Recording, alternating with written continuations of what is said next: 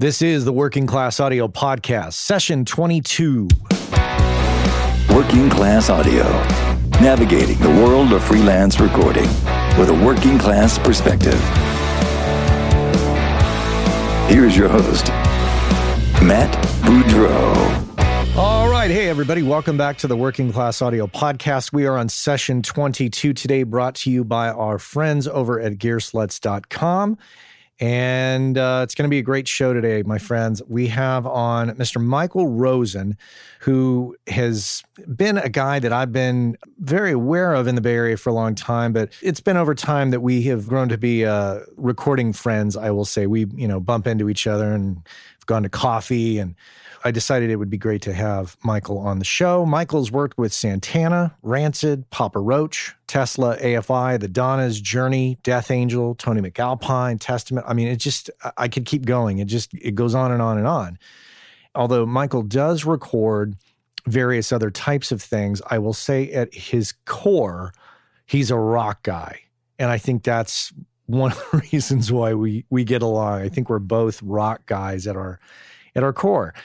He's great. So I went over to his studio that he's got now. He decided that it was time to have a personal space to work out of. So he's taken over a space that used to be occupied by our friend, John Evans, bass player for Tori Amos and Sarah McLachlan. And, John plays with a lot of people. Anyways, so John moved from the West Coast to the East Coast, and Mr. Rosen here took over John's space, and he's redoing it. Yeah, he's setting it up. So anyways, that's what we got going on. Michael Rosen today.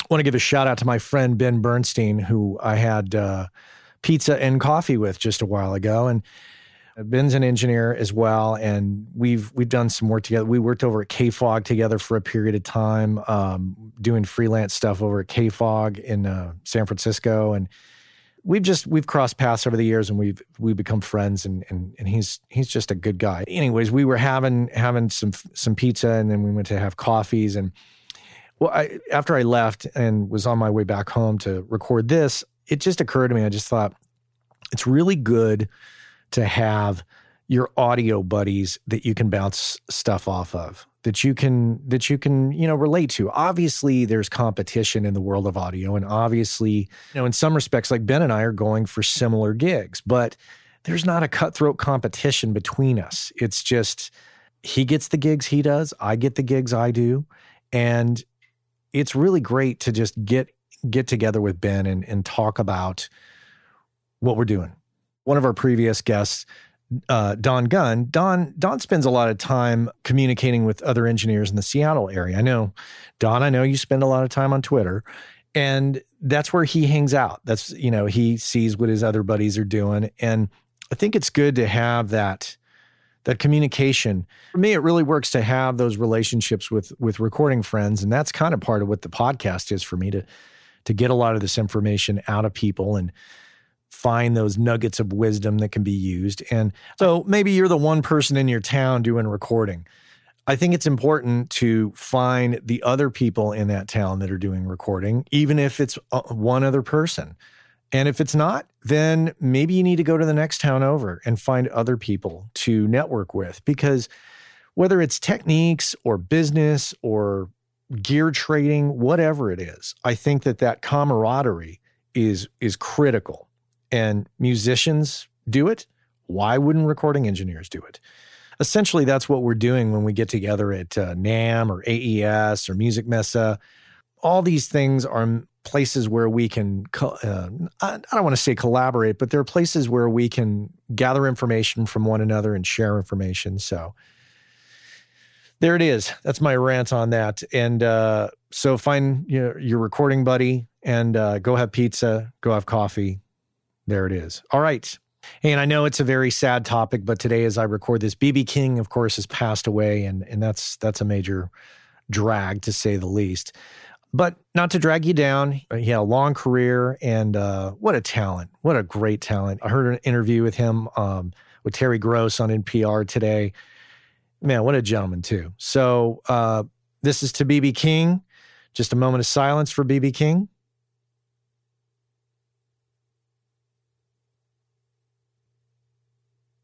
All right, BB King. So let's get on with our conversation with Mr. Michael Rosen here on Working Class Audio. I'm here with Mr. Michael Rosen in his personal studio in Berkeley. What do you call the studio now? East Bay Recorders. Oh, there you go. Yeah. You teach both at SF State and where else? Chabot College. Chabot College. In Hayward. What are those classes called? So I kind of do the same classes at different places. Like at State, it's a mixing class and an audio production 2 class. And at Chabot, I teach the entire year is like one program. So the fall semester, I teach audio 1. And then in the spring, I teach mixing and audio production 2. How much of your time does that occupy? I'm still fiddling with the schedule a little bit because, I still make records. I'm not a faculty person, so I don't get paid like a faculty person. So I try and not have it swallow all of my time. So this semester, for example, I teach Monday and Wednesday from 9 until 1, so then I can come and work at the studio. And then Friday is the one day that I'm toast. I teach at Chabot for 4 hours during the day, and then State from 5 till 8. Wow, that's a commute. It's not necessarily just a commute. It's a long day of talking, like 7 hours of lecture, just like, You must drink a ton of water. Yeah. I understand, performing now. You understand what a vocalist goes through? I actually do. And I understand how when you're not, in between gigs, like I've taken a little nap and I actually just shut down because, it's like performing. You're teaching for 3 hours. It's like, waka, waka, waka, you're trying to keep kids and, interest and, explain stuff to them. And it's pretty hard. Have you ever seen Tony Robbins' interview where he's completely hoarse and he's like, he's the motivational guy. Like occasionally he'll be on he'll be on like CNN or something. And you're like, why is he so hoarse? But he puts on so many of those motivational seminars. I think that's what happens. And I think that can happen to you when you're teaching. Oh, absolutely. Get to the end of the day.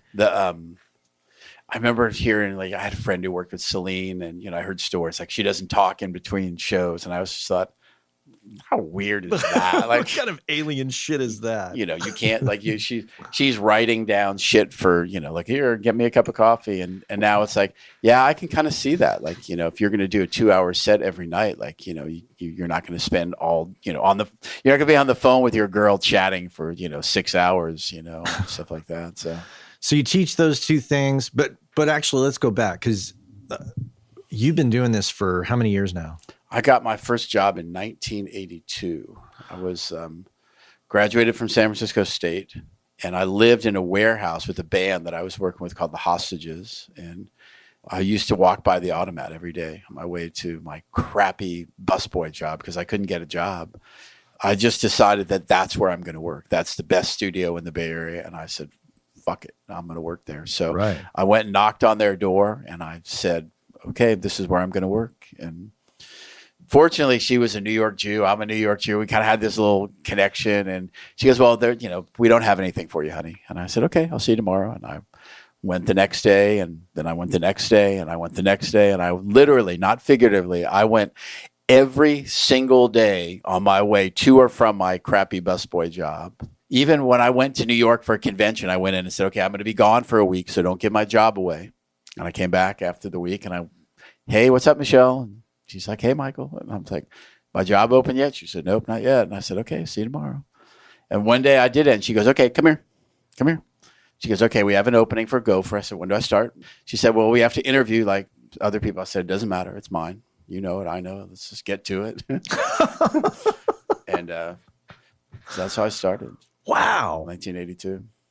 Wow. And at the Automat at the time, I think Maureen Droney was over there. It was Maureen Droney, yeah, Ken Kesey, David Frazier, Leslie Ann Jones, and Paul Stubblebine. Paul Stubblebine was the mastering engineer. David Rubinson was the owner, operator. David Kahn was the local, David Kahn and Howie Klein doing 415 Records, and Narda Michael Walton with Randy Jackson, Preston Glass, Walter Athanasius, Corrado Restucci was the house band, and that's who was cranking out records there. Holy crap.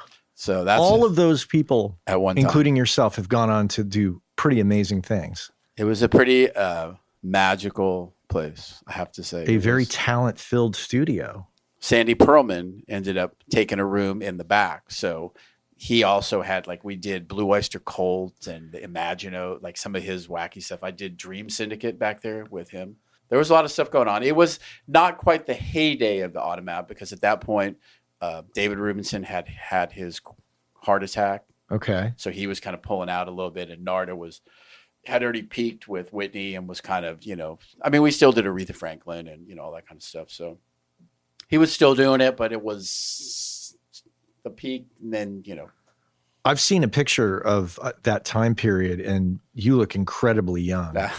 like you look like a kid, a little kid. And I'm curious, what did you get your degree in? I have 2 degrees. I got a degree in electronics and a degree in broadcasting. Okay. Both from? The electronics was from Heald Engineering College, believe it or not.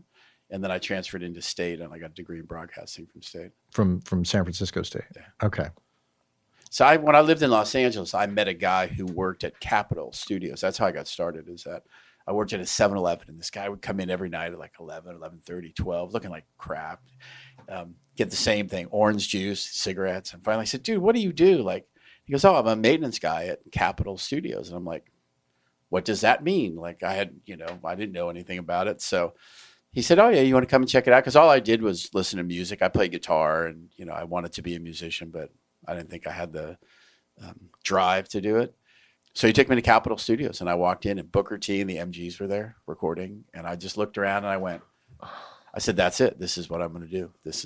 So he kind of, back then, the path to getting in the business was to be a maintenance guy. You had to fix stuff. You had to be able to repair stuff. Like that was the way you got in, was on the bottom. Right. And so he said, well, I would get this degree and do that. And I said, cool, that's what I'll do. So I kind of mapped it out based on like how he said that he would get hired at Capitol or another studio at Fantasy or whatever. So when I got hired at the Automat, it was gopher/maintenance guy. So I fixed headphones and headphone boxes and worked on consoles and, did maintenance and stuff like that. This is going to sound completely odd to ask you this, but do you have any siblings? I do. I have a brother and sister. Older?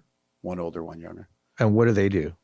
Older sister makes glass stuff, blows glass, and my brother's an accountant he's still in Los Angeles. I asked because I'm just trying to get into the mindset of you at that time period of you're working at the 7-Eleven, and one would think, oh, you play guitar, you listen to music, maybe you're kind of some slacker, but you really had the drive enough to zero in on that guy, to ask him what he was doing. And it just so happens that he was that he worked at a recording studio, and then your persistence later on to walk by the Automat and bug them consistently till you got the job. That's fascinating to me. Yeah. Well, when I was at San Francisco State, I worked looking back, like the recording program was not that great, but what was really great is I worked in the student union on campus there. And my boss was a really eager beaver kind of guy, and he really liked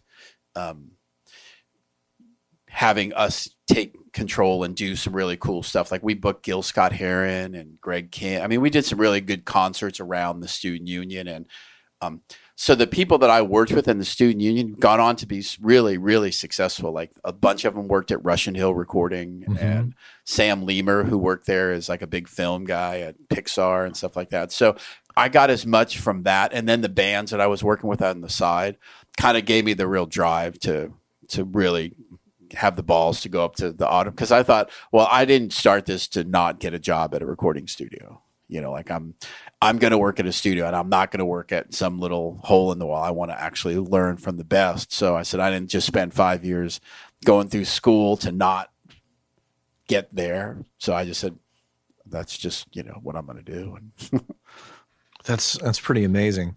You did your time at the Automat. What happened ultimately there? So because David had a heart attack, he decided not to do it anymore. And that whole area in San Francisco was blowing up. It was like right around the corner from the Moscone Center. Oh. So big bucks for the property. So he's like, okay, well, I had a quadruple bypass, and my doctor said you can't really do this anymore because it's going to kill you, and the prices were so good at the time. Like, we actually hosted Jesse Jackson at the Automat in 1984 because they had the convention at the Moscone Center, The Democratic Convention. So we were close enough to where he rented like the office space on the top floor to do his thing in 1984. It just was a good time for him to get out. So when they closed, everybody else was kind of above the level, like they didn't need it. Like Leslie Ann Jones was Leslie Ann Jones, and David Fraser was, David Fraser. And I was the one guy that was kind of like, I needed to still be working at a studio. So my boss, Michelle Zarin, called Nina at Fantasy, who was her assistant at the record plant, and said, I got a guy you need to hire because you need to hire him because we're closing and he needs a job. So I came over and Nina hired me at Fantasy. So I went straight from the Automat in 84 to Fantasy Studios in Berkeley. Was Tom Size there then? So that was another amazing situation. So at Fantasy at the time was Stephen Hart, Tom Size, Dave Luke, Danny Kopelson, and myself. And Danny was part of the old wave who kind of did the Journey stuff. It was Wally Buck and Danny Kopelson and this whole other wave. But there was like four of us who've, gone on. Tom Size is still working. Dave Luke runs a studio here in town. Tom Size and I just emailed with each other. He's going to be on the show. Yeah, no, Tom's great. He's does Y&T, and he's got his own place set up. And because those are the formative years really for you. Those early studio years are like you're super hungry. You're still learning a lot. What are like some super critical things that you learned then, whether they be technical or personal? The first was not technical at all. The Automat was magic. It was like every Friday night we'd have wine, like at 5 or 6 o'clock. The entire staff, we'd go to the owner's wine cellar and we'd break out 4 or 5 bottles. We like hung out. It was like this. I mean, Narada Michael Walden, Randy Jackson, Corrado, Walter. I mean, they were all these people making music, and it was just this incubator for magic. Randy Jackson, is that Randy Jackson of American Idol? Oh, wow. Yeah, he was the Dog Randy Jackson. I was his adopted first son. I made him and his wife adopt me. My daughter still does not believe it to this day, but I did a bunch of records because he was always doing demos and always getting in the studio. And whenever I could sit and engineer for him, oh yeah, of course, Randy, I got it. And he was always hustling studio time. And I mean, Randy was awesome, and it was just so creative. And it was all about making the environment creative for people to work in. The technical stuff is cool. The technical stuff is always there. Like, I worked with guys who knew what they were doing. I mean, Leslie Ann Jones was an amazing engineer. Ken Kesey, David Fraser. But when you're starting, you don't even know what you don't know and what to look for. So you're kind of like, when I look back, it was such a blur that, some of the stuff just seeps in, but you don't recognize the big moments of what they're showing you as much because you're just learning. Right. But the whole vibe and the way you move through the environment and deal with people and the situations and the personalities and all that, that's what's really cool, Yeah, because you don't have the 30,000 foot view at that time. Right. You're just in the middle of it. Yeah. And coincidentally at the time, I think, Sylvia Massey was friends with the parking lot attendant, and she would see Leslie go in and out of work when she was hanging out with her parking lot attendant buddy at the time. So yeah. And I knew Sylvia because she worked at a place in the city for David Ferguson, and she like assisted me on a couple things. I can't remember the name of the studio. It was a funky little place back in the day. Yeah, I mean, the whole time though around then was just so cool. I mean, Bill Graham was doing his thing, and there was just so much energy in the Bay Area that it was just an amazing time to get in and learn how to do it. And then I would say that Fantasy was a little bit more the technical stuff. Like, it was a little less woo-woo, as I call it. It was a different vibe, but they had better gear than we did at the Automat. They had the Neve consoles, and they were, 4 rooms. So it was a little bit more serious on that aspect. Bigger operation. The film company was attached to Fantasy at that time, so we were doing movies because I did a bunch of movie work for. That was Salt Zance, right? Salt Zance, yeah. So, and back then, when you did a movie, like, it was like a village descended on you, like when you did a picture, because now it's like one guy sitting in a basement with a Pro Tools rig. Back then it was 150 people, because there was, 10 editors, and each editor had an assistant, and each assistant had an apprentice, and the directors, and the whole thing was just like this gigantic thing coming at you. And it was just super fun because there was so much energy and, so many things going on a picture. So there was a lot of stuff going on, and the label at Fantasy was still cranking out, reissues and doing all that kind of stuff. So There's a lot more money flowing. there was a lot more money flowing. This was, and this was also kind of at the beginning of like CDs. So everybody was duplicating everything. So if you owned all those records, right, Yeah. especially at Fantasy, then they were transferring it all to CDs. So everybody bought those CDs. So, it was a good time to be in that part of the business, What do you, as far as your memory of rates at the time for what an engineer would charge, or what Fantasy would charge, or, what were studio rates like? What were engineer rates like? Do you have a memory of that? Well, it's kind of weird because I was a staff guy at Fantasy. So Okay. I didn't, at that time, like for those from 84 to 90, like, I don't know, I didn't have a rate. Do you remember your salary then? I don't actually. It's weird. Somebody asked me that on a questionnaire about something out, and it's like, yeah, I don't. It was not good. Okay. Because Fantasy did not pay legally. Like you got paid for 40-hour weeks, and overtime they based on 160-hour month. So if you worked 80 hours in a week, which was typical, she wouldn't book you the next week, and then you wouldn't make any overtime. And it took them years. Somebody actually took them to court, which we had threatened to do, and their answer was quit. If you don't like it, go to Los Angeles, work someplace else. So. It was the only game in town. So we would typically work, you're working on a record, with Eddie Money or, Aerosmith. It would, it's not a 40-hour week. It was, 80-hour weeks. And you do 2 of those in a row. Then she say, well, don't come in for 2 weeks. And it's like, but I don't get any overtime. And it was a little sketchy. They were not the fairest of people as far as that goes. But at that period of time. at the moment, though, it didn't matter. You just, you're making records, and big bands were coming through. So you're like, wow, this is really cool. As far as the rates of the studio, for the most part, I could get Studio A back in the day for $1,000 a day. That was pretty much what I would be able to negotiate with her. Now, if it was me doing it and I was running it through them, that I could book it for $1,000 a day and have her pay me as well. If I could manage it, like say I'll book me as the engineer and pay you the rate. A lot of times it wasn't the case. Like I'd actually have to get paid on top of that and try and negotiate a little bit more. Studio B, which was the smaller room, was between $300 and $500 a day. And Studio D was also, I could get it for $1,000 a day. B was it had a single room, right? Right. It was the small room. So I would typically, the way, especially when I left being on staff, it was track drums in Studio A for 3 days, go to Studio B for 4 or 5 weeks and do overdubs, and then go to Studio D for a week to mix. Oh. That way I could take a $35,000 budget and stretch it as far as I could. After Fantasy, where'd you go? I just became independent. So I did, when I worked at Fantasy, I got hooked up with doing metal records. This band called Testament, which was one of the big four in the metal thing.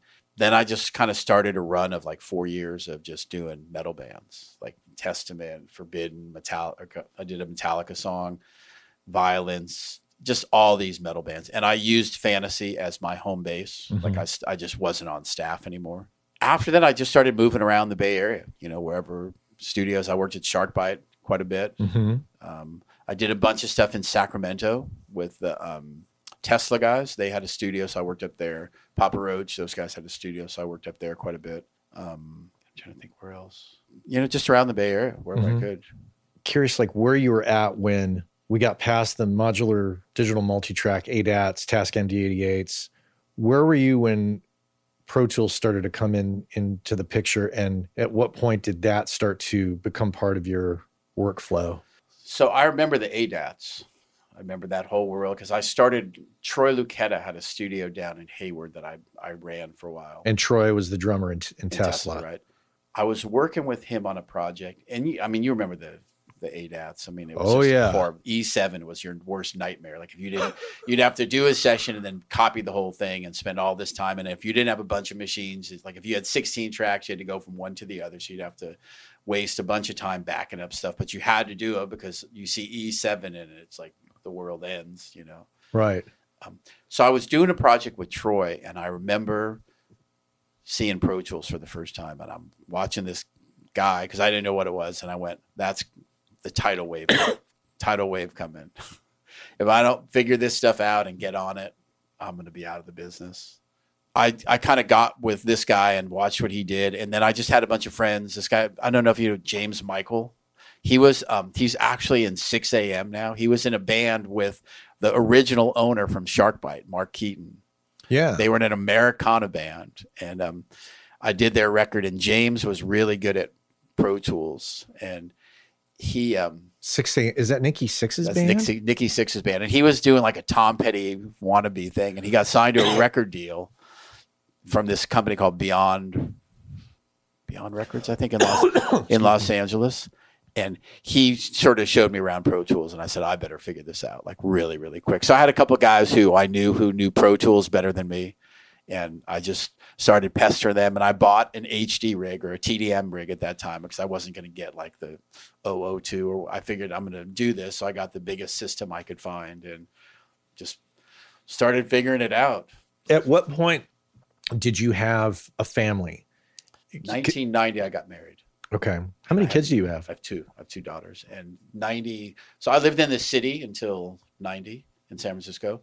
And then in 1990, I moved to the East Bay because I was working at Fantasy a bunch. And my cousin had an apartment here, and she was moving back to New York. So I took, I had done my fill in the city. It was like, I'm good. Like I lived in a warehouse. I lived in the Mission. I lived in the Haight. Like I got all You got it out of your system. I got it covered. And, I mean, I lived in the city in a really good time when all the punk rock was going on, and it was pretty amazing. But after a while, I was like, okay, I'm good. I need to get out. 93 is when I had my first daughter. Okay. And where were you at recording wise in your career at that point when your first daughter was born?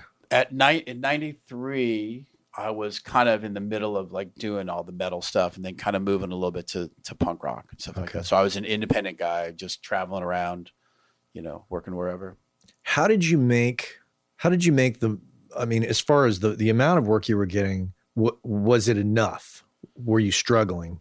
Because you were doing I know of all, if not most of those bands you've said.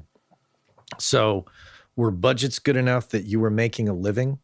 Yeah, you were doing okay back then. It's weird. As soon as I'm looking at you, thinking about it, going, wow, I wish I could remember some of that stuff. Like, yeah, it was okay. I mean, it wasn't. I mean, the guys above me were probably doing a little bit better. There was a few guys who were doing metal records who were probably making more, who were getting bigger budgets. But you could do okay. Out of a $50,000 budget, I would pay myself about 15, and then be able to get enough time to do the record, like going from a big room to a small room and, like not having it be. And I would say it was about 6 weeks to 8 weeks a record if I could manage it, and a lot of pre-production, so if I was getting 50 out of a record, I could make about 15. Would you always pay say, okay, here's the budget, I'm going to pay myself this much and allot this much for all the expenses? Would that was your MO? Yeah. I mean, and it depended on the project. Like Testament was, I think, $125,000. So I paid myself more. Right. Because they wanted more time and the budget was bigger and, I had a little bit more flexibility. So, part of it depended on how the band wanted to record and where they wanted to record. Yeah. If they didn't care and they wanted to pay for being in Studio A the whole time, then it's like, okay, well then we can maybe take a week less or do this. But, the thing is that I've always looked at it like it's my money. Like when I get somebody's budget, right. I'm not going to say I'm cheap, but I don't want to spend $1,000 a day on a room that's humongous when I don't need to be in a room that's humongous. You know what I mean? If I'm doing overdubs, I can be in a small room at Fantasy or studio like mine and save the money for something else. You're given this money and told to produce the end product. How you get there and how well it's done, or the quality of that product is ultimately what's important. It's not necessarily the goal is not to book the most expensive place because you can. No, I don't think so. Because you got to remember, it's a loan For the band. And if I'm a producer, I'm getting three points on the record, right? So they have to pay back that loan before they get paid. So if I don't need to take $100,000, right, and I can do it for 65 and do it the same quality and well, then that means they don't have to go in the hole an extra 35 to pay the record company back before they start making their money. So I always kind of looked at it like, let's be comfortable. Let's do it smart. The more a band's successful, the more they wanted to do bigger things, which is cool. You earn the right to not be doing a record in 7 days and working 24 hours a day and, killing yourself. So it kind of depended a little bit on the band and where they were at. And like I said, I like to look at it like it was their money, or it's like it was my money, and look after it so I wasn't, wasting a bunch of money on stupid stuff. Like I'm not catering lunch every day. There's a runner who can go get us a sandwich. We don't need to, have $100 a day for, lunch budget and stuff like that. So how did you handle the legal aspects, like getting your 3 points as a producer? Did you have a manager? I had a manager for a second, actually. It was Jeff Saltzman and Elliot Kahn. Oh, Kahn and Saltzman. Kahn and Saltzman. Former managers of Green Day? Former managers of Green Day. They actually managed me for a minute. They got me like one record, but ultimately they were pretty ineffective being managers. And honestly, collecting your money is the hardest part. I've gotten royalties from Testament on a big record. I got one big check. And I got one smaller check, and I've never seen another check since. And their goal when I called the record company to get paid was chase us down. We don't care. Right. Like, you want to find the rest of that money? Because I know that there should be a ton of money. It's like, yeah, hire a lawyer, figure it out. It'll cost you as much to get your money as it will to get paid. So they're not the most cooperative record companies. They're not really in this you never got the sense that they were really in business with you, that they were in business against you, and the bands, typically what happened was when you did a contract, and I used Barry Simons, who did all the paperwork, you would get a letter of direction, which meant that the record company had to pay you directly, because you don't want to chase a band around for your 3 points. You'll never see anything. As much as I love bands, like once you're done, like the whole money thing is like, I owe you what?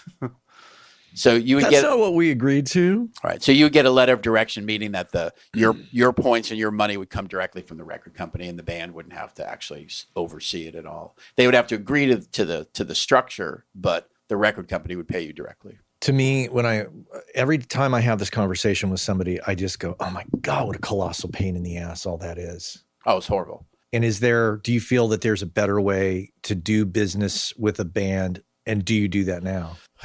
God, is there a better way? I think Albini's approach is just you do a hard day's work, you get that pay, and that's it. And once you're done with the band, you're done.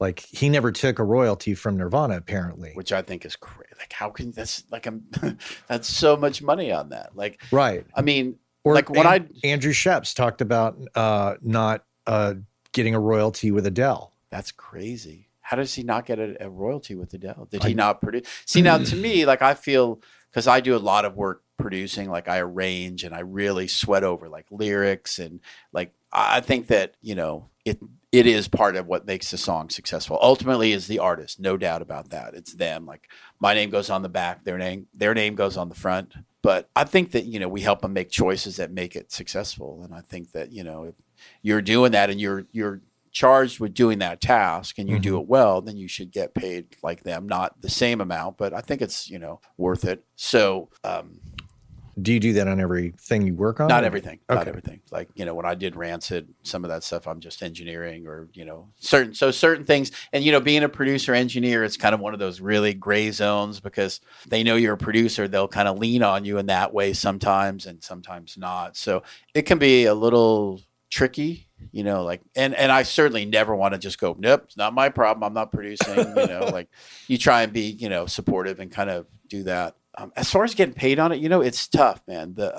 I kind of have stopped chasing the points down as much. Like this is what I typically do with the band. It's like, I'll come up with a rate and we'll figure out a price for the record. And I'll say, look, I get 3 points on a record. When you've made your money back, if you're making money, I expect you to pay me my percentage of the record. I'm not going to chase you down. I'm not going to follow you to a gig and see you've sold 20 records and get my $16.99, but if this thing blows up and it's successful because of the work we did, then I would hope that you would take care of the people who you've made an arrangement with, and that's cool. And if not, I'm not going to sweat it. I'm not going to chase down a band for, I mean, it sounds like an insurance policy if a band explodes. I would say yes, but like I said, it is a funny thing, like when you're on the front side of it, we're all in this together. And then all of a sudden the money starts raining down. It's like, what was your name again, dude? Like, what did you do on that record? And you're like, yeah, I'm the guy who was in the chair for 16 hours a day. Let me ask you what you did on that record. Right. know? So on the lesser known bands where it doesn't really go anywhere, you make the record, you make your day rate or your engineering rate. And then if it doesn't go anywhere, you don't chase the points down. And if it does, you have a piece of paper that says, yeah, I mean, my goal is for them to make a great record. And if, it blows up and people love it, then that's great. And it's fantastic. And I want to see them make a bunch of money. And, like if you're participating in that way, then you should get paid. And hopefully you're dealing with honorable guys and bands who realize that your value and what you did. And, they take care of what they should. They're not the only ones though. Record companies are really hard to get your money out of. Fortunately, I've done a bunch of records for Epitaph. Epitaph is fantastic. They always pay. I still get checks from them. AFI, which was Nitro, those guys take care of their bills. Capitol, which I did Less Than Jake from, I still get royalty checks from. So some of them are good, but the littler ones, it is a cautionary tale for bands, like who you decide to go to work with, because not all of those guys are reputable. And when you're signing a record company, you're basically getting a business partner, and if your business partner isn't paying you, you're a part of the business, then getting signed to a record company doesn't really mean shit because you're not going to get your money. So, sometimes selling them out of the back of your car could be just as lucrative as, working with a record company who's going to, keep dinging you for charges and this and that. And, you don't see your money. It can kind of suck. Okay. So then that raises the question for me, when we're talking about honorable people, what if you encounter a band, you love the band, you love the music, but maybe there's a couple members or a member that in your heart is less than honorable. Do you still get involved? Probably not. Because, if I'm going to be away from my family and my friends and playing tennis, which is my hobby, and doing other stuff that I love, like for somebody that I know is not cool about this thing, why bother? If they're not going to be cool now, they're not going to be cool later. As you operate today, you don't have a manager. Do you just have boilerplate contracts that have piled up over time? I haven't even done a contract for a while, to be honest. Like, it's usually just a handshake and just like, because, the other thing was like, I would, spend all this money on lawyers for contracts for records that never made any money. So there was another $2,000 that I was out for making the contract that I knew that they weren't going to sell that many records. And even if they did, a contract doesn't mean anything, dude. If somebody doesn't want to honor the contract, I don't care if you have, pick your favorite lawyer drawing it up. It doesn't mean anything. If somebody says, yeah, that's cool, I'm just still not going to honor that contract. It doesn't mean anything. Then you got a lawyer up and they got a lawyer up. So you got to look at, even if I get that money, am I going to blow it all in lawyer fees? Well, that's what they will say. Basically, I had the guys at Atlantic say, well, yeah, Testament probably owes you a bunch of money, but we have an entire floor full of lawyers whose job it is to do this stuff. And if you're due $20,000, we're going to make it cost you $20,000. So you'll not make a penny on this. So it's up to you. If you want to go after it, have at it. So when you get involved with the band, do you analyze all those different elements beyond even what, the music and your passion about the band? Not too much anymore. Honestly, for me, as long as I get paid a decent rate, my decent rate to do the project, and I have an insurance policy, and you say, okay, 3 points or whatever it is on the record, if and when something happens, and let it go and trust, would I not do a project if I didn't get that stuff in writing? I don't think so too much anymore. Chasing down that kind of money is just. Now, what if you didn't have the teaching gigs? Would you feel the same way? What if you were only engineering now and you didn't have the income from those 2 teaching gigs? Do you think that you'd? I don't think it would change. Okay. The getting paid on some of this stuff is just hard. Like I said, as long as I can get the mailbox money is what we call it. Yep. Is just a nice bonus. Okay. Like I got a check yesterday. It was like $137 from AFI. And it's like, sweet. Awesome. And it's been like that for like 5 years, 6 years with those guys every, 4 months, I get a check, and it's like, awesome. That's good to know that. Yeah. But they worked with a good company. That was Nitro. And that guy, Dexter was a legit guy, and they took care of their bills, and they honored their stuff. And, That's good. not all these guys, especially, the smaller ones. Yeah, we ran out of, we spent it, la, la, la, la. Okay. So you teach these classes, and beyond the technical, what do you tell these students about the reality of the future for them?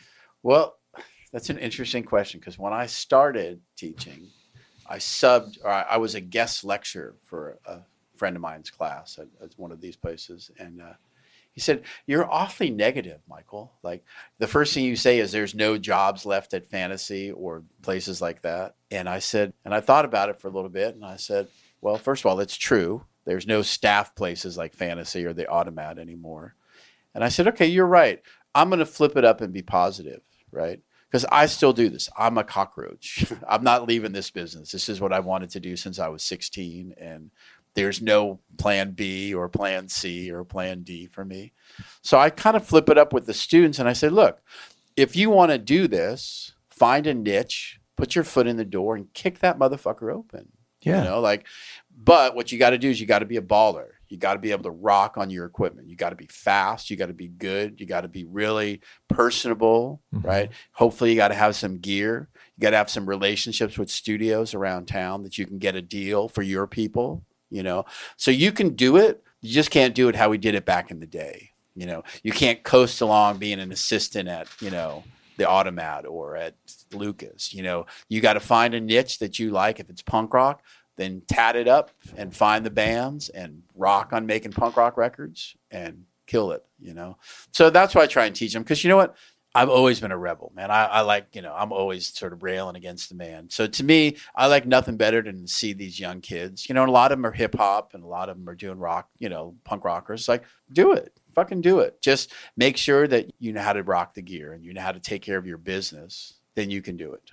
So I show my students how to build a recording studio, from working with a 2-track interface to a 24-track interface. Because, I don't know about you, but I've done records in rehearsal rooms with famous bands. I did a Tesla record in their rehearsal room. I brought all of my gear up and I said, okay, give me a day to set up the studio. And next day they came in, there was a 24-track recording studio in their rehearsal room, Yeah. I've done the rehearsal room thing with ADATs. Yeah. And I learned then that you can really honestly make a record anywhere.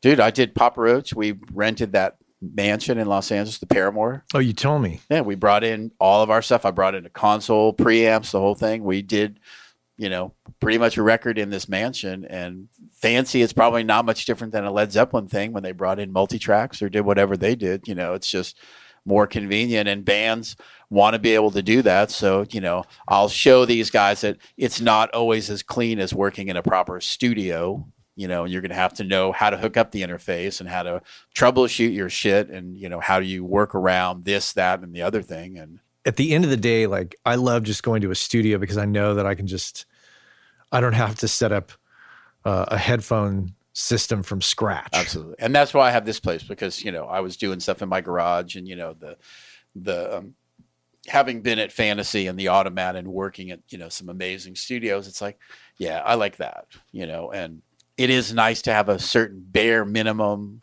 level of being cool that, and I think that as an artist, people dig that, like when they come into a studio, I think that it has to be more special than rolling into your garage.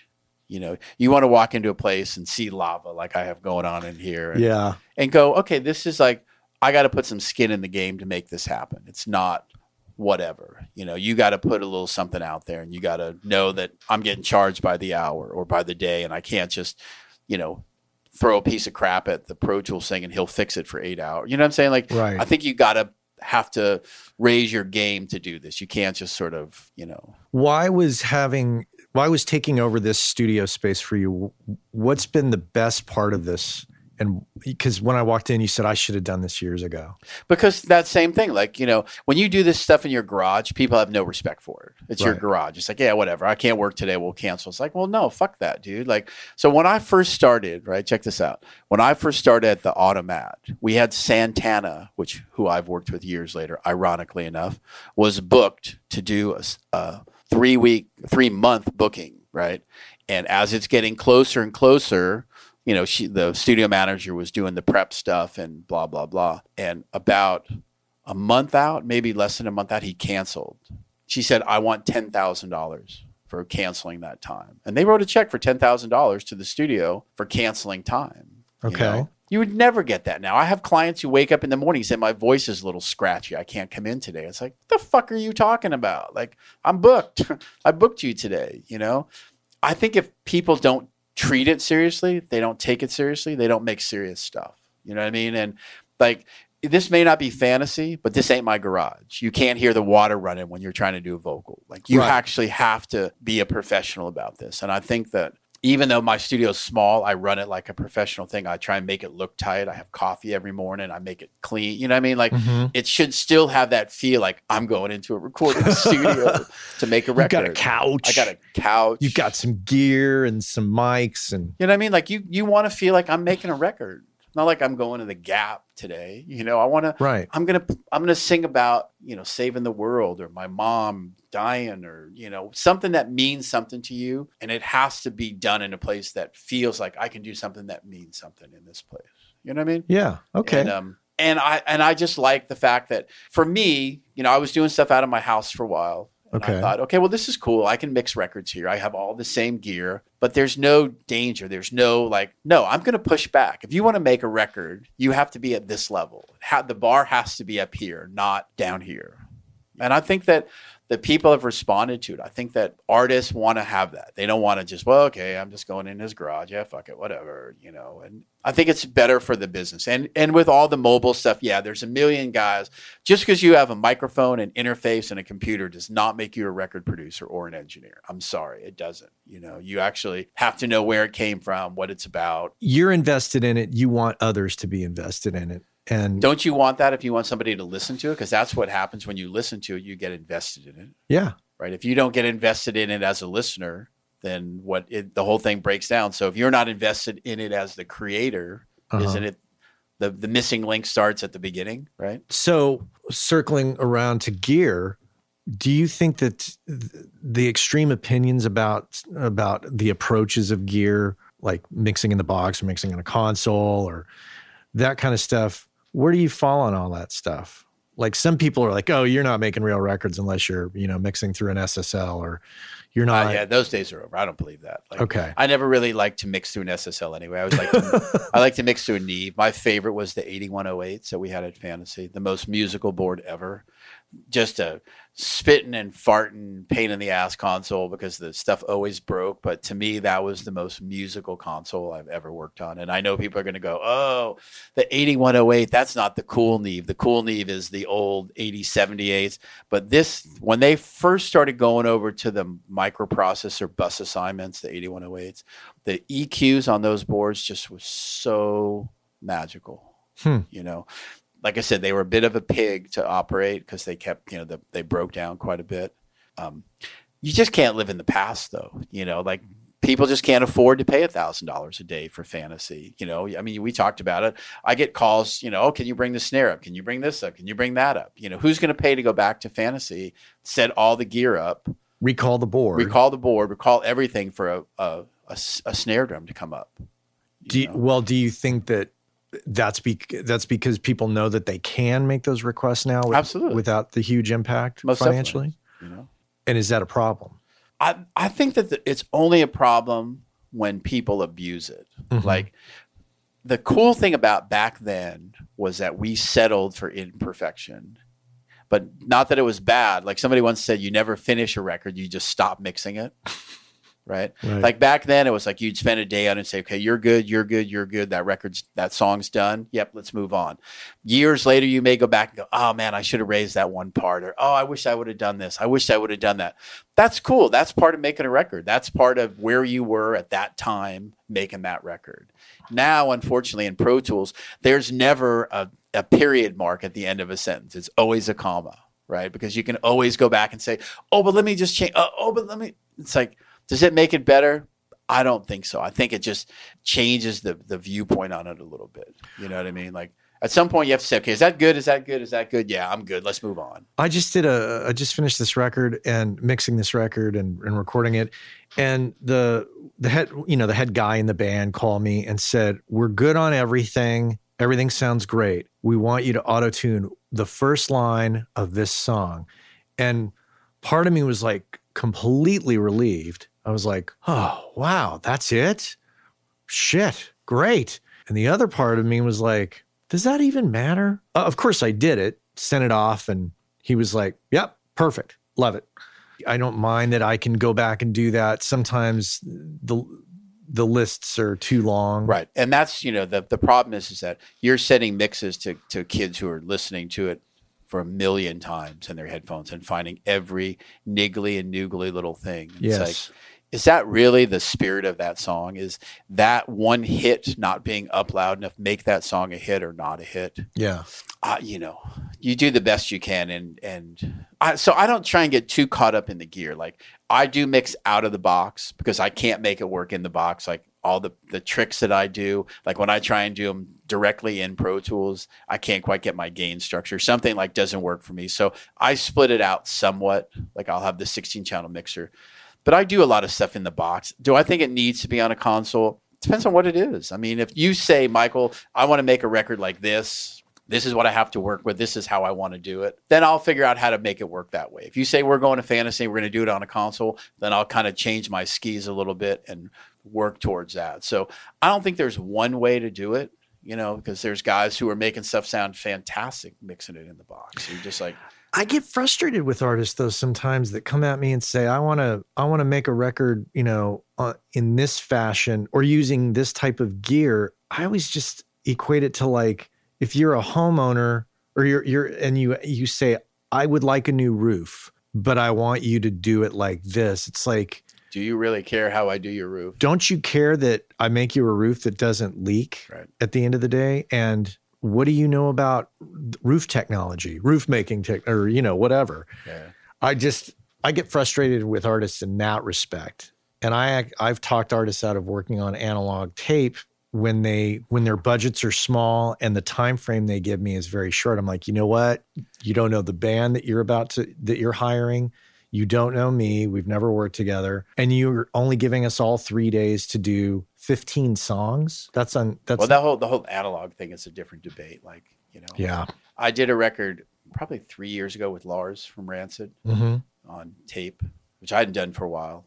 And it's like, ooh, tape. It's like, yeah, tape sucks, dude. Like, that's like, going back to the 50s, like there's no more, Ozzy and Harriet. I mean, it's okay, but I mean, it just doesn't, when you listen, like you get a kick drum sound and super punchy and, just snapping, and you put it on a piece of tape, it comes back, it kind of goes, and then you spend your time EQing it after the fact to make it sound like you wanted it to sound when it went to tape, right? I think the thing about tape is that it's how you worked, right? There was danger again. Like, you want to beat that tape? You got to erase that one. So what's it going to be? Can you play it better? Can you not play it better? It's like a game show. You just won deal $500. Deal or no deal. Yeah. Do you want to take a chance and win 1,000? Absolutely. And the thing is that if you got the balls and you think you can play it better, roll it back. Let's punch it in. And I'm all about that. But like the whole mystique about tape sounding fantastic, I think that it had its limitations. I think that it was more the flow of how we did it. I think that, yeah, there were certain things. I mean, it warmed things up. But, I got a ton of preamps. I have cool mics. We have a great room. I can make it sound like that. It's not, plus nobody wants to hear it sound old and fuzzy. It's coming out of your iPhone. It's coming out of, laptop speakers. Everybody wants it to sound, competitive.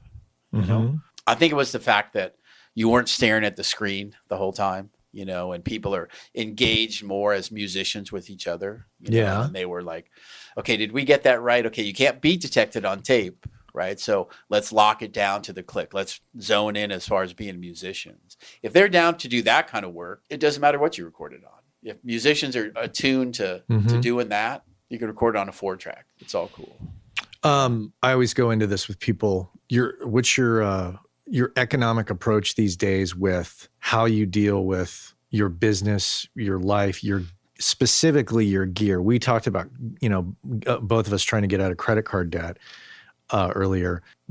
What have you learned over the years in regards to this business and money, and how do you, what can you impart on the audience as far as like, this works for me, this didn't work for me kind of concepts? That's an interesting question. I would buy gear that's as flexible as possible. Like, I don't buy one thing that does one thing anymore. Okay. If I'm going to buy something, I usually have like a test. If it's a compressor, it has to work on the kick drum, the snare drum, an acoustic guitar, and a vocal. Okay. If I can get it to rock on those 4 things, then I can use it. Then it's flexible enough to where I can I'm not buying one thing that just only works on one thing. Like that preamp is my vocal preamp. That's it. Like, I can't afford to have one preamp that does that. I want to be able to flip it up and have a little bit wider usage for it. So that would be my one thing. I used to collect a lot of things. Like, I have these V72s that are not the most flexible anymore. Like, I can't put them on a kick drum. I can't do a bunch of stuff. So I would say especially in this day and age, like, you want things that are multi-purpose. Like, I can't afford a $15,000 mic. I'd rather buy $10,000 mics and be able to get the whole drum kit in the room rather than I just got that one microphone. Flexibility for me is what I look for when I buy stuff, and stuff that I actually like, that I'm going to use all the time. Do you ever look at it as investment, or is it just a tool that you eventually? Yeah, I never look at it as investment. I lost all that. Yeah. We all bought Pro Tools. Like, I didn't get out before it went to the Pro Tools stock market. Before it went to the HDX, I didn't transfer, get the next wave up. So, all that stuff we spent $5,000 on, the HD core cards are now $100. You're like, yeah, whatever. I mean, I guess some of the gear I have is worth some money, the DBX 160s and the Cal racks, but I don't look at it as investment. It's just it's my tools. It's just what I use. And do you tend to hold on to your tools, or do you go through and? I've actually pretty much got the same collection. I mean, I've added stuff, the distressors, and I have these new Aphex channel stuff, and I'm probably going to start buying some more compressors and stuff like that. I mean, but so much stuff is done in the box. Like, I can do things now, like I'll record it how I want it, going through as much stuff as possible. And then the next wave is I can use the LA2s in the box, or the, Puigs, or, so like buying more outboard gear is kind of a slightly losing prospect, like how much stuff, if I can put 30 of them on Pro Tools, do I need to buy one that I have to do piece by piece? So not so much anymore, like buying. And a lot of this stuff, that I collected, because when I was at the Automat and then Fantasy, at a certain point, all of a sudden everything started becoming piecemeal. Like when Stephen Jarvis and you'd rent stuff, like all of a sudden it's like, oh, we're renting preamps now. And so I started buying stuff back in the day because I could work anywhere I wanted to. I didn't have to be at, Fantasy. I could take my Cal racks and my Neves and go to a smaller studio and still get the sound that I wanted. Now, what about critical mistakes that you have, like, what are some doozies in your life that you have really learned from? I haven't had too many of those. I've been pretty fortunate. I was schooled pretty well. I mean, I would say the first one is I gated toms when I recorded, which was never a good thing because the guy started hitting the cymbals harder than the toms, and I lost a bunch of toms. It's like, okay, I'm never gating when I go to tape again. That was the early on in my metal career. Like, I did Death Angel. It's like, ooh. Yeah. Don't do that anymore. I would guess the one is that you got to stick to your guns. Like, I remember, like, on the Testament record, like, I wished I would have gotten a better guitar sound. Which Testament record? Souls of Black. Okay. I actually had a better guitar sound, and he wasn't happy, and we ended up with a sound that, in retrospect, was not that fantastic.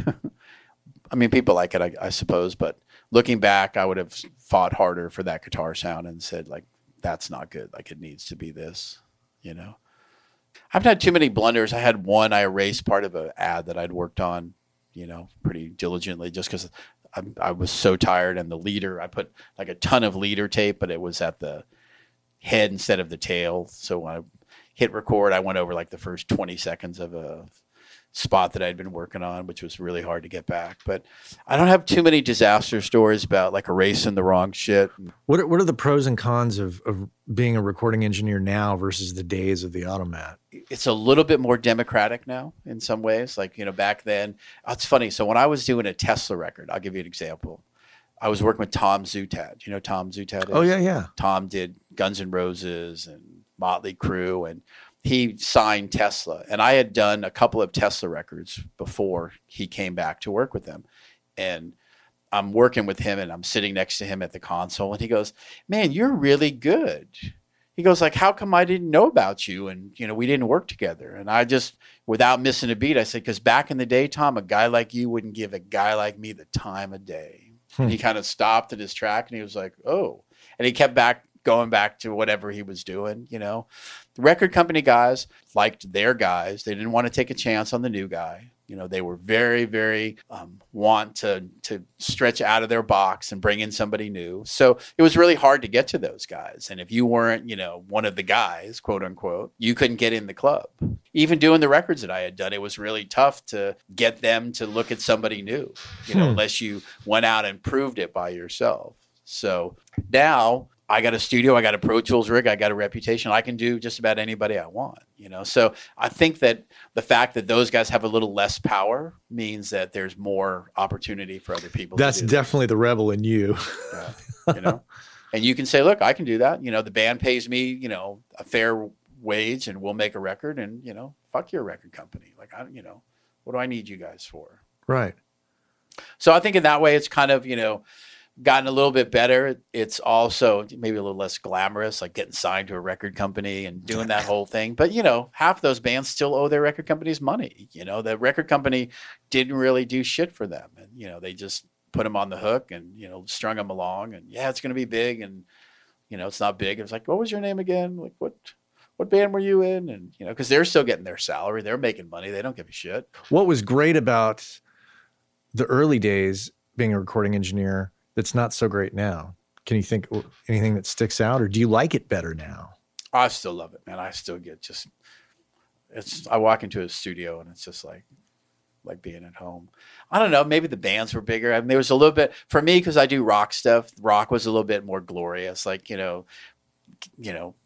seeing these guys who are rock stars come in the studio. I mean, there's just nothing cooler, like they got the world at their feet, and they're doing whatever they want to do. They're making a living doing music, and there was a little bit more mystique about it. Just it was bigger, it was bolder. It was these guys were making a bunch of money, and they had great gear, and people to make it sound great, and hopefully they were inspired to do it. And some of them not so much, but maybe the newness of it. I don't know. Maybe just the fact that it was still on the way up. I mean, now that none of them are making money, everybody gets a little different when everybody's getting squeezed. Mm-hmm.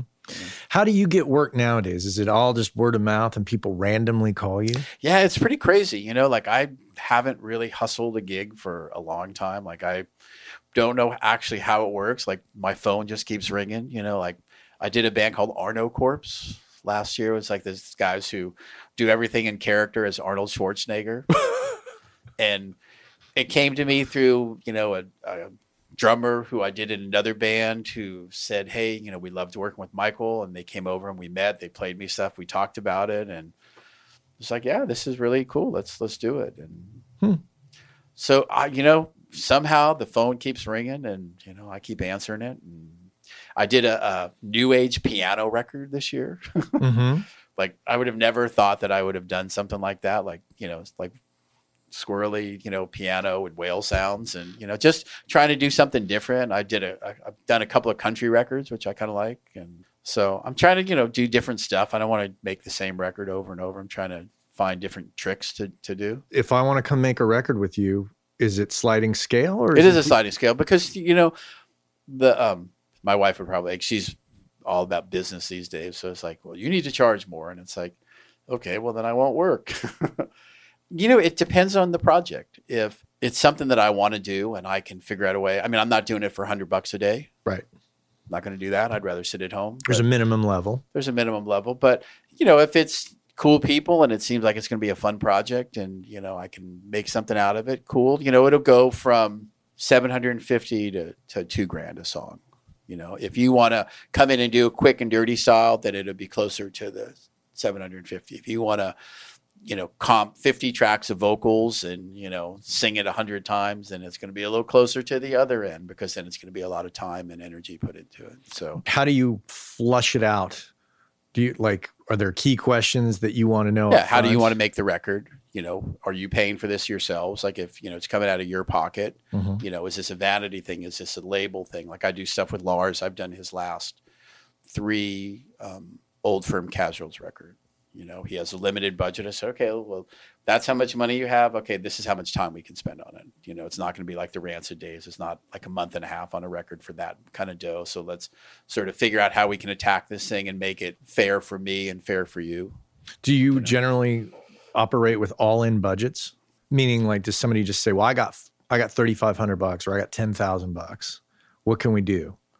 Pretty much. And then the caveat that I'll put on it is that if you get crazy and want to tweak this thing like a nutbag, like we've talked about, like with Pro Tools, and then if it goes beyond this time frame that we've set up, then we'll have to adjust the money again. Right. Like if it's gone on due to no fault of mine, right, and we're spending 4 weeks on the guitars instead of like a week that we said because you guys can't play, then we have to figure out some other way to kind of deal with it. Okay. And do you ever just say, well, that's, you know, based on what you want to do, that's kind of an hourly thing, or that's a sometimes I'll switch it to an hourly thing. Like if I see that somebody's being a little crazy and it's like, this is not really going to work out for me, then I'll do it as an hourly in the studio.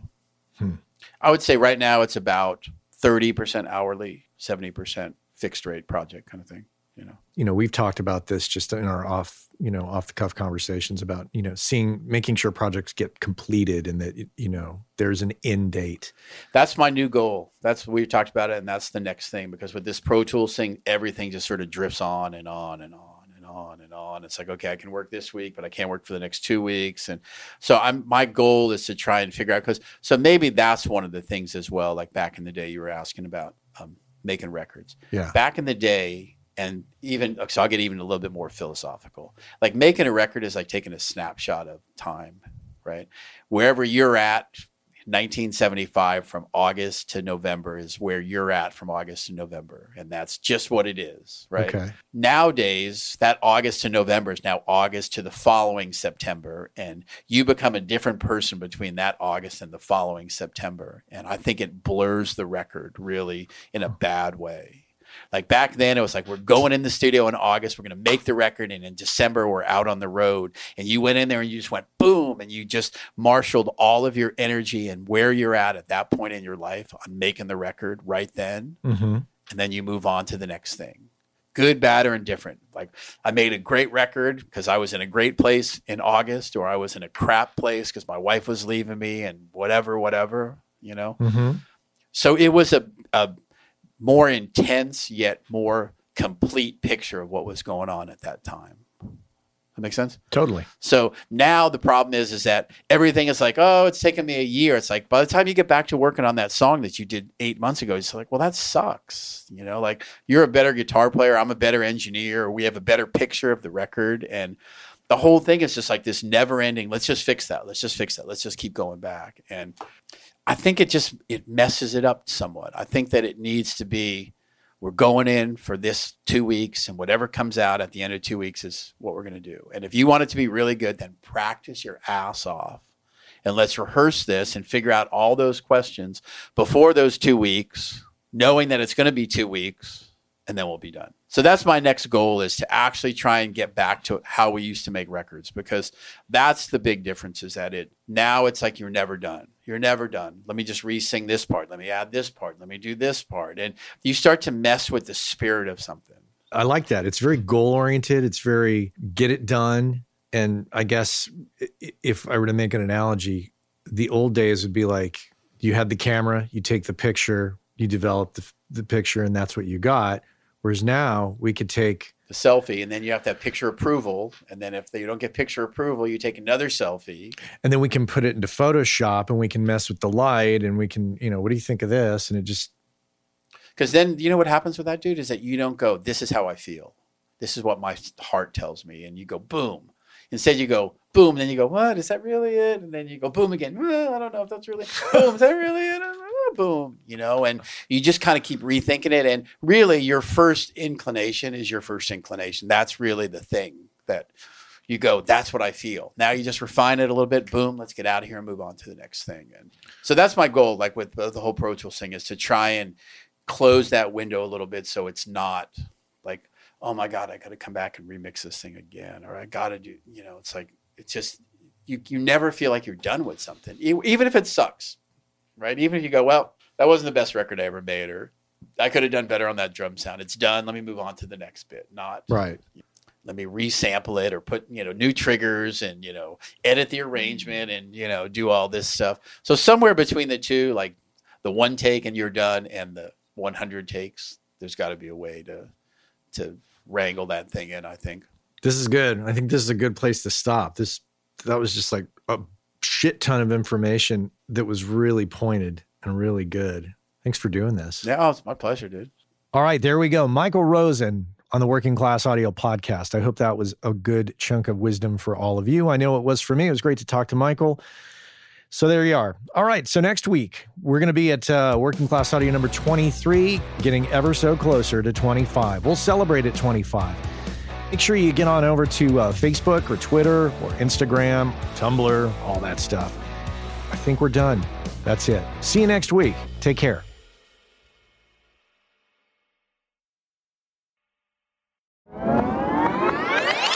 Hey, I know many of you are aware of this, but for those of you that aren't aware, Working Class Audio sponsors the forum over at gearspace.com called Audio Life. And quite simply put, it's a place where audio professionals can go to talk with other audio professionals about things other than audio gear, including life hacks, work-life balance, health and hearing loss. If you want to talk with other audio professionals who can identify with what your lifestyle is like and how it relates to things going on in the world outside of audio, this is a great place to go and check out. So head on over to gearspace.com, check out Audio Life. Many of the same topics that we discuss here on the show on gearspace.com. So check that out.